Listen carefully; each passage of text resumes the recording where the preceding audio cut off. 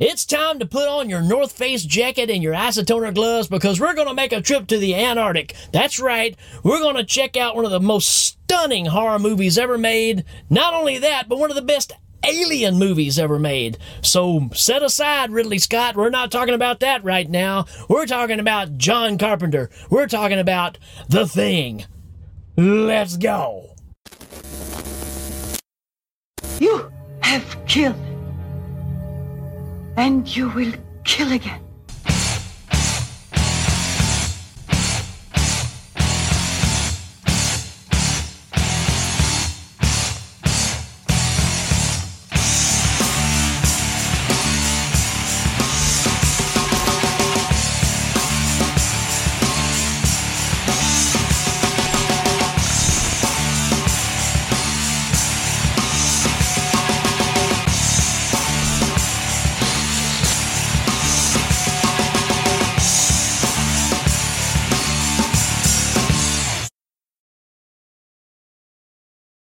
What's up, horror maniacs? Welcome back to another episode of House of Wax. I'm your host, Rick, and today we're going to go through another one of my favorite classic horror movies of all time, the 1982 John Carpenter classic, The Thing. Now, if you're asking yourself, what's The Thing? I suggest you turn this off right now, get your hands out of your pants, go find a copy, and watch it right now. Your life is about to change. Because what we have right here is a story that has more twists and turns and horror and suspense than Charlie Daniels' beard, and it douses you with more claustrophobia than a Hall & Oates album cover. But this movie doesn't start off like a golden goose. Matter of fact, it was kind of hated at the time. When it came out, nobody got it. Even though it's a remake of a classic 50s film that John Carpenter grew up loving, it scared the crap out of him when he's a kid, the remake just came out at possibly the wrong time. It just went over everybody's heads because there was another alien movie that came out that kind of changed people's minds about what it means to be an alien, that movie being E.T. I happen to be a fan of it myself. So this one was totally pushed aside, totally ignored, even called one of the worst movies ever made at the time that it came out. Unbelievable. But finally, it found its crowd. Mayday. Mayday. Anyone hear me? Over. This is U.S. Station 31. You read me? Found something in the ice. We need some help down here. Can anybody hear me?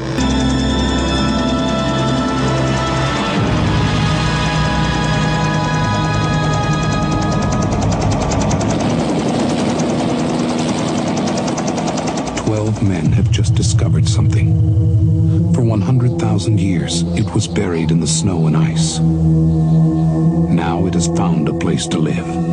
Inside. Some of you are still human. This thing doesn't want to show itself. It wants to hide inside an imitation. It'll fight if it has to, but it's vulnerable out in the open.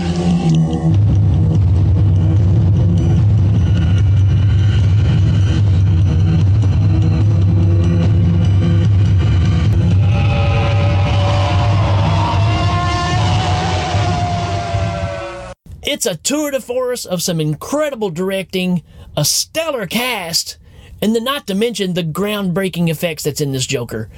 Unbelievable. This thing is something special.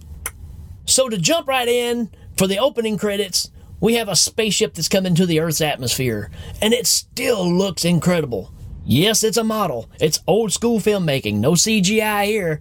But it still looks as good as anything that comes out today. And then the movie title comes up. And it's a total homage to the old original, The Thing from Another World. It looks incredible. So the movie starts off with a Norwegian helicopter chasing a dog across the Antarctic. And they're flying over it and they're shooting at the dog. The dog's just hoofing it across there.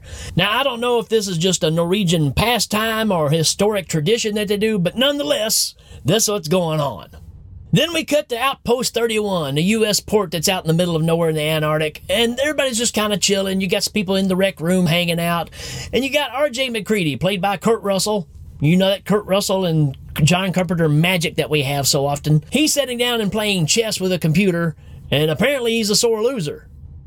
It's at this point they hear the commotion going on with this helicopter flying over, and they see the dog running across. So everybody runs outside, and the dog runs up to the people, or trying to run up to the people. Man, these Norwegians, They hate this dog, man, because they're even like launching hand grenades at this thing, trying to blow it up while it's running. At this point, the dog runs up to the Americans and is looking for shelter. The helicopter lands, and even though the people are standing there, the Norwegian pulls out another hand grenade and goes to lob it towards the people to kill the dog. And it slips out of his hand and falls down close to the helicopter, while one of the other Norwegian people's running with a gun away from the helicopter. The helicopter blows up. And then the other guy, who gets up and looks like Racer X, just starts shooting randomly, trying to shoot the dog. He doesn't even care that there's people standing over there. He's just randomly shooting, trying to kill this dog. So after he wings a couple of people, the dog takes off running, and Racer X goes chasing right after. It gets to another part between some buildings, and one of our commanders in this movie, Commander Gary, ends up shooting Racer X in the head, dropping him dead. That's the end of his story. So back inside the base, they're trying to communicate to the outside world of what's happened here, trying to even at least get a hold of the Norwegian group and say, hey, what's going on? They can't get anybody.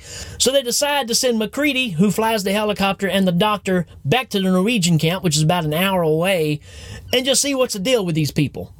When they get there, it looks like Duke Nukem has blown this place up. And inside one of the complexes, they see some blood that's on the ground, and they follow the trail of blood up to a chair where there's a guy sitting who played the old traditional Norwegian game called Cut Your Own Throat, You Loser. And upon further investigation, they find a room, and there's a huge block of ice that's in there, and obviously something was in there that's been taken out. So walking around, they can't find any survivors in this building whatsoever. But outside, there's a whole bunch of mess going on. There's bodies all charred up, burning remains laying everywhere. So what do? Well, just like anybody else would do, you grab some of it, throw it in the helicopter, and you take it back with you to your post. So when arriving back to the post, we get some shots of the dog that's running around freely, kind of looking out one of the windows and acting very strange when he sees the helicopter landing. I think this dog knows something. So they let their crackerjack biologist Blair check out this meatloaf. You take the good, you take the bad, you take them both, and there you have the facts of life. And during looking at it, he describes that this thing has human organs inside of it. This thing was human, whatever it was. And this thing looks gnarly, man. It's all twisted up. You can't tell what body part is connected to another body part, if it's several bodies combined. Can't really tell. It's a mess. So Blair decides he wants to look at it even more. Now, I'm no rocket scientist, but I believe if I was Blair, my first recommendation would be get this crap outside. Now we cut to a guy named Bennings who's really annoyed because the dog is running around everywhere. You got to remember, these guys are locked up, isolated by themselves for long periods of time. It doesn't take much to get everybody tweaked out. So Clark gets the dog, takes him out to the kennel, and puts the dog in with all the other dogs. The only bad thing is the new dog is now consuming the other dogs. And the new dog starts transforming into something that looks like it'd fall out of Dom DeLuise's butt. How bad is it? Man, it's so bad that one of the other dogs is chewing on the fence, the metal fence, to get out of there. That's how bad this thing is. So Clark comes back, hearing all the commotion. He unlocks the kennel door. A couple of the dogs jump out to save their own lives, and this creature starts trying to come out too, and he gets the door shut back in time.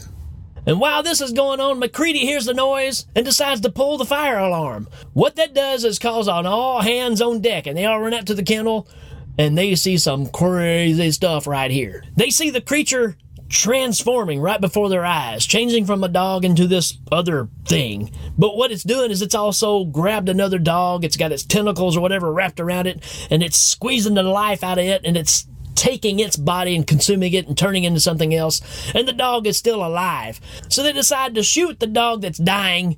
They kill it, and in the process, the new dog, or whatever this thing is, sprouts a couple of big gnarly looking arms that come up out of it, and it reaches up to the ceiling and pulls itself up to the ceiling.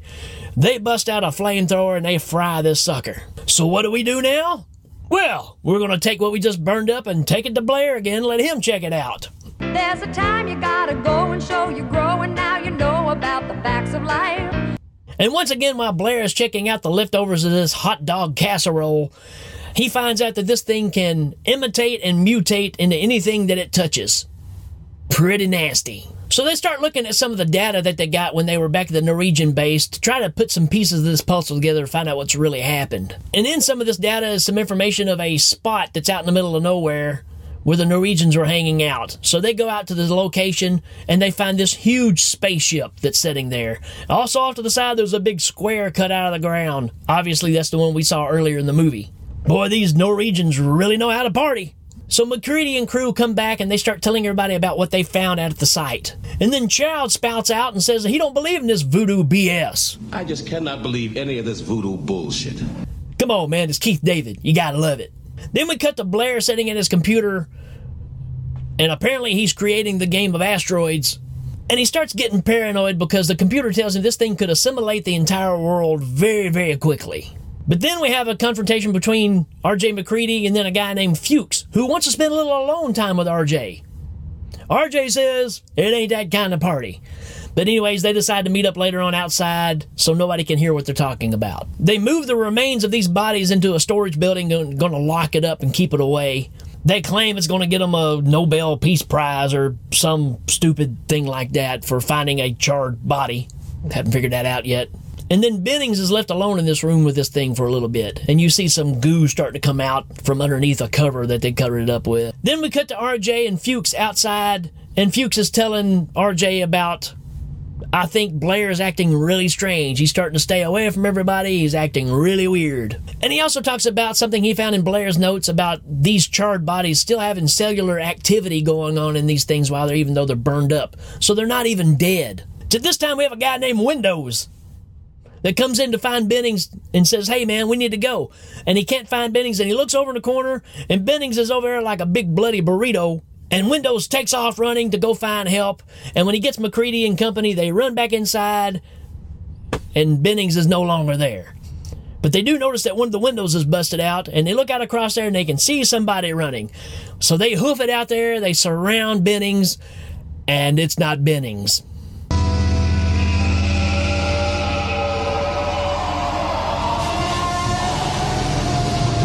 And of course, this guy should have been killed a long time ago just because of the kind of a-hole that he was. But these effects right here, pretty incredible. Still nightmarish. Still one of the images I think of when I think of this movie. Just the fact of him sitting there, making that noise, and those messed up hands that he's got. It's terrifying. So at this point, MacReady decides he's going to burn this bastage up. And this really starts to set the pace for everything that is to come. Who is it? What is it? Anybody could be it. Nobody could be it. You're being programmed right now to just start picking sides, and you don't know if you're going to win or lose. Your brain is being programmed to go out of control. And just like Stormy Daniels, you just keep taking a beating from this point on. So because of these events, they decide to grab all the charred bodies that they got, pile them all up, and just have a big barbecue. It's at the barbecue they realize they can't find Blair. You take the good, you take the bad, you take them both, and there you have the facts of life. Blair's missing. What they don't know is in this process, Blair is going around and destroying every way out of here, every machine, every computer, getting rid of all of it to keep everybody there because he thinks if we keep it contained here, nobody leaves, then it won't get to the rest of the world. Or he's the alien. They find Blair in one of the control rooms just smashing everything with an axe, and they just ransack him and grab him, and they decide to throw him out in the tool shed to keep him calm for a while. So at this point, they decide to come up with some kind of test to be able to tell who's okay, who's not, how do they take care of this situation. So they come up with this idea of checking the blood to see if there's anything in the blood. If it's contaminated, we would know it. They go to find the blood supply that they have set back, and somebody's broken into it and destroyed all of it. It's all gone. The only person that's got a key is Commander Gary. He lets the doctor have the key when he needs to get into it, so he's the only one with the key, so everybody's already suspicious of Commander Gary. Later on that afternoon, RJ goes and finds Fuchs studying, and he asks him if he's come up with any of the new information. He's got a couple of new ideas, and he's jotting some stuff down. When MacReady leaves, the lights go out. Somebody's blown a fuse.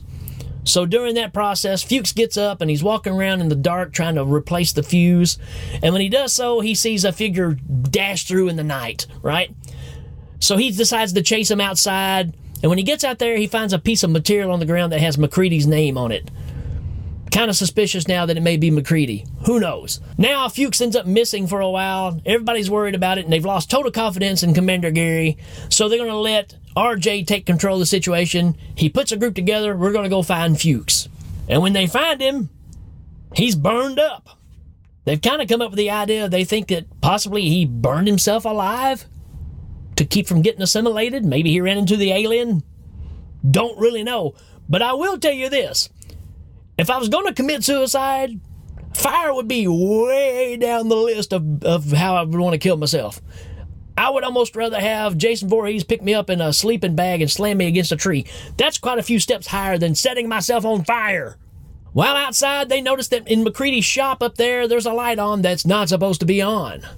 Time to investigate. So after they've been gone for about 45 minutes investigating, everybody else that's still in the camp is starting to say, maybe they're not going to make it back. We can't take our chances. They start blockading all the doors, all the ways in, to keep anybody from coming back in that shouldn't be coming in. One of our other teammates was out there with MacReady, has cut MacReady loose and lost him out in the storm and made his way back because he found that same piece of material that Fuchs found earlier. So he also thinks MacReady is part of the issue.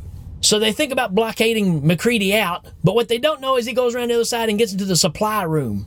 Then the rest of the group jumps in there, tries to stop him, and he's holding everybody hostage with some dynamite. That's the kind of guy we're talking about. In the process, a couple of guys try to come in behind him and grab him, and doing so, he knocks them off of him, still threatening with the dynamite, and it causes Norris to fall on the ground and starts having a heart attack. So from this point, they call the doctor in, they take Norris, they take him into the operating room, and we get one of the most incredible, insane series of things that happen in a movie ever. Which leads us to my favorite part of this show called, Can Your Movie Do That? How did they do that anyway? Off to the side while MacReady is still trying to clear his name and say, no, I'm not an alien, we've got them trying to rehabilitate Norris on this operating table. We're starting off with just doing the chest pumps and all this kind of stuff. Then they decide to bring out the defibrillator.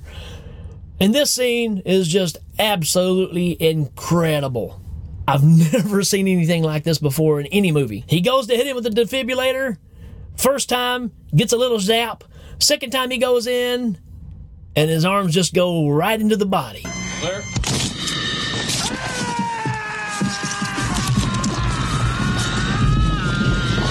I have watched this scene so many times, trying to put together the pieces of how this was put together. This is not CGI. This is early 80s. It's incredible. It's incredible. The other side of this is the body starts transforming into something else. It opens up, and all these tentacles and stuff start coming out. And again, we get another creature that loves to go up to the ceiling and grab itself, but it's still got a mutated head of Norris on it. Just freaky looking stuff, man. When you can't describe what's on the screen, you made some pretty powerful special effects. But while everybody's fighting the thing on the ceiling and trying to shoot it with the flamethrower, which they set it on fire, in the process, the head of Norris on Norris's body starts pulling itself off, and it starts hanging off the edge of a table, drops down to the ground, shoots out like a tentacle tongue to a table, a chair, or something, and it pulls itself across the floor. Then, to get out of there, it decides to sprout out some legs out of its head, a couple of little eyeballs, and it takes off running across the floor. It's trying to sneak out of the room, but they see it just in time to throw a flamethrower at it. It really is one of those scenes that has to be seen to be believed. It's just so over the top.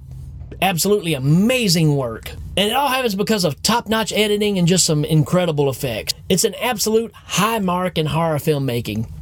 Can your movie do that?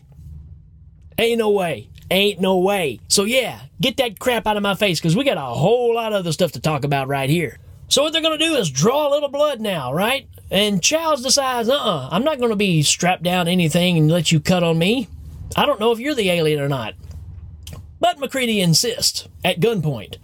I think it's at this point everybody realizes MacReady means what he says. So everybody is now strapped down except for Windows. He's got Windows helping him gather the blood samples from everybody.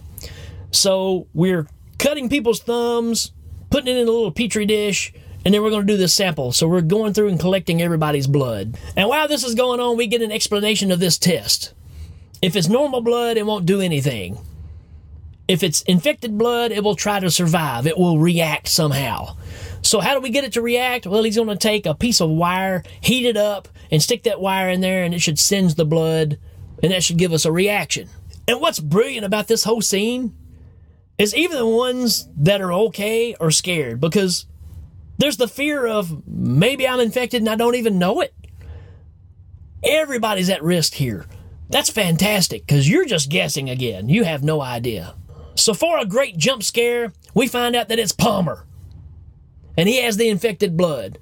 And being that everybody's kind of tied together right here on this couch, Palmer starts transforming again, trying to get away. He finally shakes and transforms enough that, again, he goes flying up to the ceiling and just splats on the ceiling. And he stays up there for a while. MacReady's trying to crank the flamethrower, and everybody else is screaming, untie me, untie me. Lots of chaos going on. He can't get the flamethrower going. So Windows picks up another flamethrower, runs over, and then this creature jumps down right in front of him. His head splits open. Yeah. Clamping on Windows' head, and he's shaking his body all over the place. Totally bonkers. At this point, he finally lets Windows go, and he goes flying across the room. And then MacReady gets the flamethrower to working. He barbecues this Joker, and he takes off running through a wall and lands out in the snow. Another throwback to the old original movie. And when he goes out there, he's had enough of this crap. So he, instead of just doing more flamethrower, he just blows him up with some dynamite. Fantastic. Comes back inside. Windows is laying there, and he's starting to change too. Fries that Joker as well. MacReady's taking care of business. So what do we do now? Well, guess what? We're not done with the test yet. So let's test everybody else. After doing all the tests, we're down to our final 5 people, including Blair, who we haven't done the blood test to. So that's the point now, is everybody's going to get together, go up and find Blair and do the blood test and see where he stands. When they get out to the building they locked him into, he's not there. He's gone. When they're inside that building, they notice that some of the floor pieces are loose. So they pull it up, and there's a tunnel that's been burrowed out that's underneath there. And when they crawl down there to find Blair, they find a makeshift spaceship. That's right, this alien is trying to find its way off of here to another planet, or just somewhere more tropical, I guess. But it's trying to get out of this place. And while they're down here looking at this ship, one of the other guys sees Childs running across the front of the building. Don't know where he's going, but you just see him kind of split across. It's at this point that the creature kind of realizes everything's been exposed, there's no way out. So he decides to do a big freeze out. He's going to create a problem for the generator, blow the generator up. That way there's no heat. Everybody's going to freeze to death. All the humans will die from freezing. Then he can hibernate until maybe this rescue crew comes back, and then it can start all over again. That's what the alien's thinking. But MacReady comes up with a plan as well. Instead of freezing everything, we're going to burn everything. So he's going to burn this sucker down. In the process of doing so, they're going room to room and just dropping off bombs, blowing up each room as they go along. And then they tell Gary to go check on the generator room. And in the process of doing so, he runs into Blair. Suddenly you're finding out the facts of life are all about you.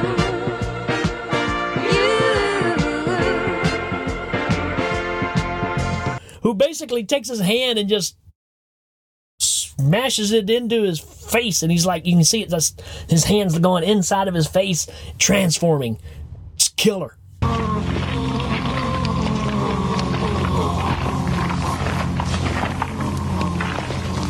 MacReady's in another room getting ready to blow up another section of the building, and he's laying out the dynamite, and he thinks that one of the guys has returned, so he turns to look, and he notices that something's not right. So he goes and looks in the room, and all of a sudden he realizes it must be this alien coming after him. So he takes off running, and this thing, apparently now, is just a conglomeration of all the different people that it's absorbed. It's gotten very huge in size, and it can travel underground, so you get like it's just digging up the ground as it's running underneath, chasing MacReady. MacReady lights a stick of dynamite, and then this thing jumps up through a hole in the ground, and it's just one of the weirdest looking concoctions of a monster you've ever seen. And again, with it being parts of different DNA and all these animals and stuff it's consumed, it stands up, and then its stomach pops out like a transformed dog from earlier. It's just nasty. So with a few choice words, MacReady takes a stick of dynamite, throws it at the monster, and then kablowie. Monster is dead. So now you got MacReady stumbling around with everything behind him on fire. He sits down to rest, and out of nowhere comes Childs. So again, where's Childs been? Well, apparently Blair locked him up, kept him from getting loose. That's the story anyways. So, we still don't know if Childs is an alien, if MacReady is an alien, but all they do is sit there and wait, possibly freezing to death. And that's basically how this movie ends, the two of them sitting there talking to each other. We'll just have to wait and see what happens. It's a great way to close the movie. So this movie that no one got when it came out is a masterpiece in suspense, terror, claustrophobia, storytelling, and it's all within the confines of 2 or 3 little buildings. The isolation of this movie is just as important as the creature itself. That feeling alone makes you uncomfortable. And it's also one of those forerunners of showing more of the creature. It's going against that motto of less is more. Now we're really starting to turn the lights on things and letting you see these things happen, all these effects. And man, even by today's standards, even with the CGI, even with the prequel, which I will say I thought was pretty decently done, but you still can't reach the level of intensity and the incredible power that this first movie has. It's a force to be reckoned with, folks. But still, at the end of the day, it comes down to storytelling. What good are the best effects in the world if you don't have a story to tell? They're obsolete. These are the reasons why this movie is more popular now than ever, because it really drives home a lot of these factors that now we see kind of time and time again in other movies. This one was just setting a standard, we just didn't know it yet. So if you don't have this one in your collection, you've missed out on one of the greatest horror suspense movies ever made. This has been House of Wax, and I hope you're enjoying this as much as I am. And if you have any suggestions for some movies that you'd like to see covered on this show, just drop them in the comments down here. We'd be glad to tackle them for you. Till then, folks, we will check you later. If you enjoyed listening to this podcast, how would you like to actually see it? Check out the House of Wax channel on YouTube and have access to content that will only be available on that channel.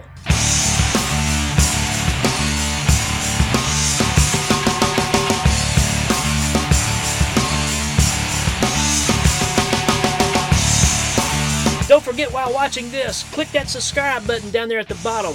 That way you know when the next show is coming up. Also, don't be a jerk. Go check out Legion Podcast. You see the shirt right here where you can buy this very shirt, all kinds of other merchandises. Not to mention the incredible lineup of horror podcasts that are on that show. Do yourself a favor, go check it out right now. So what you gonna do now?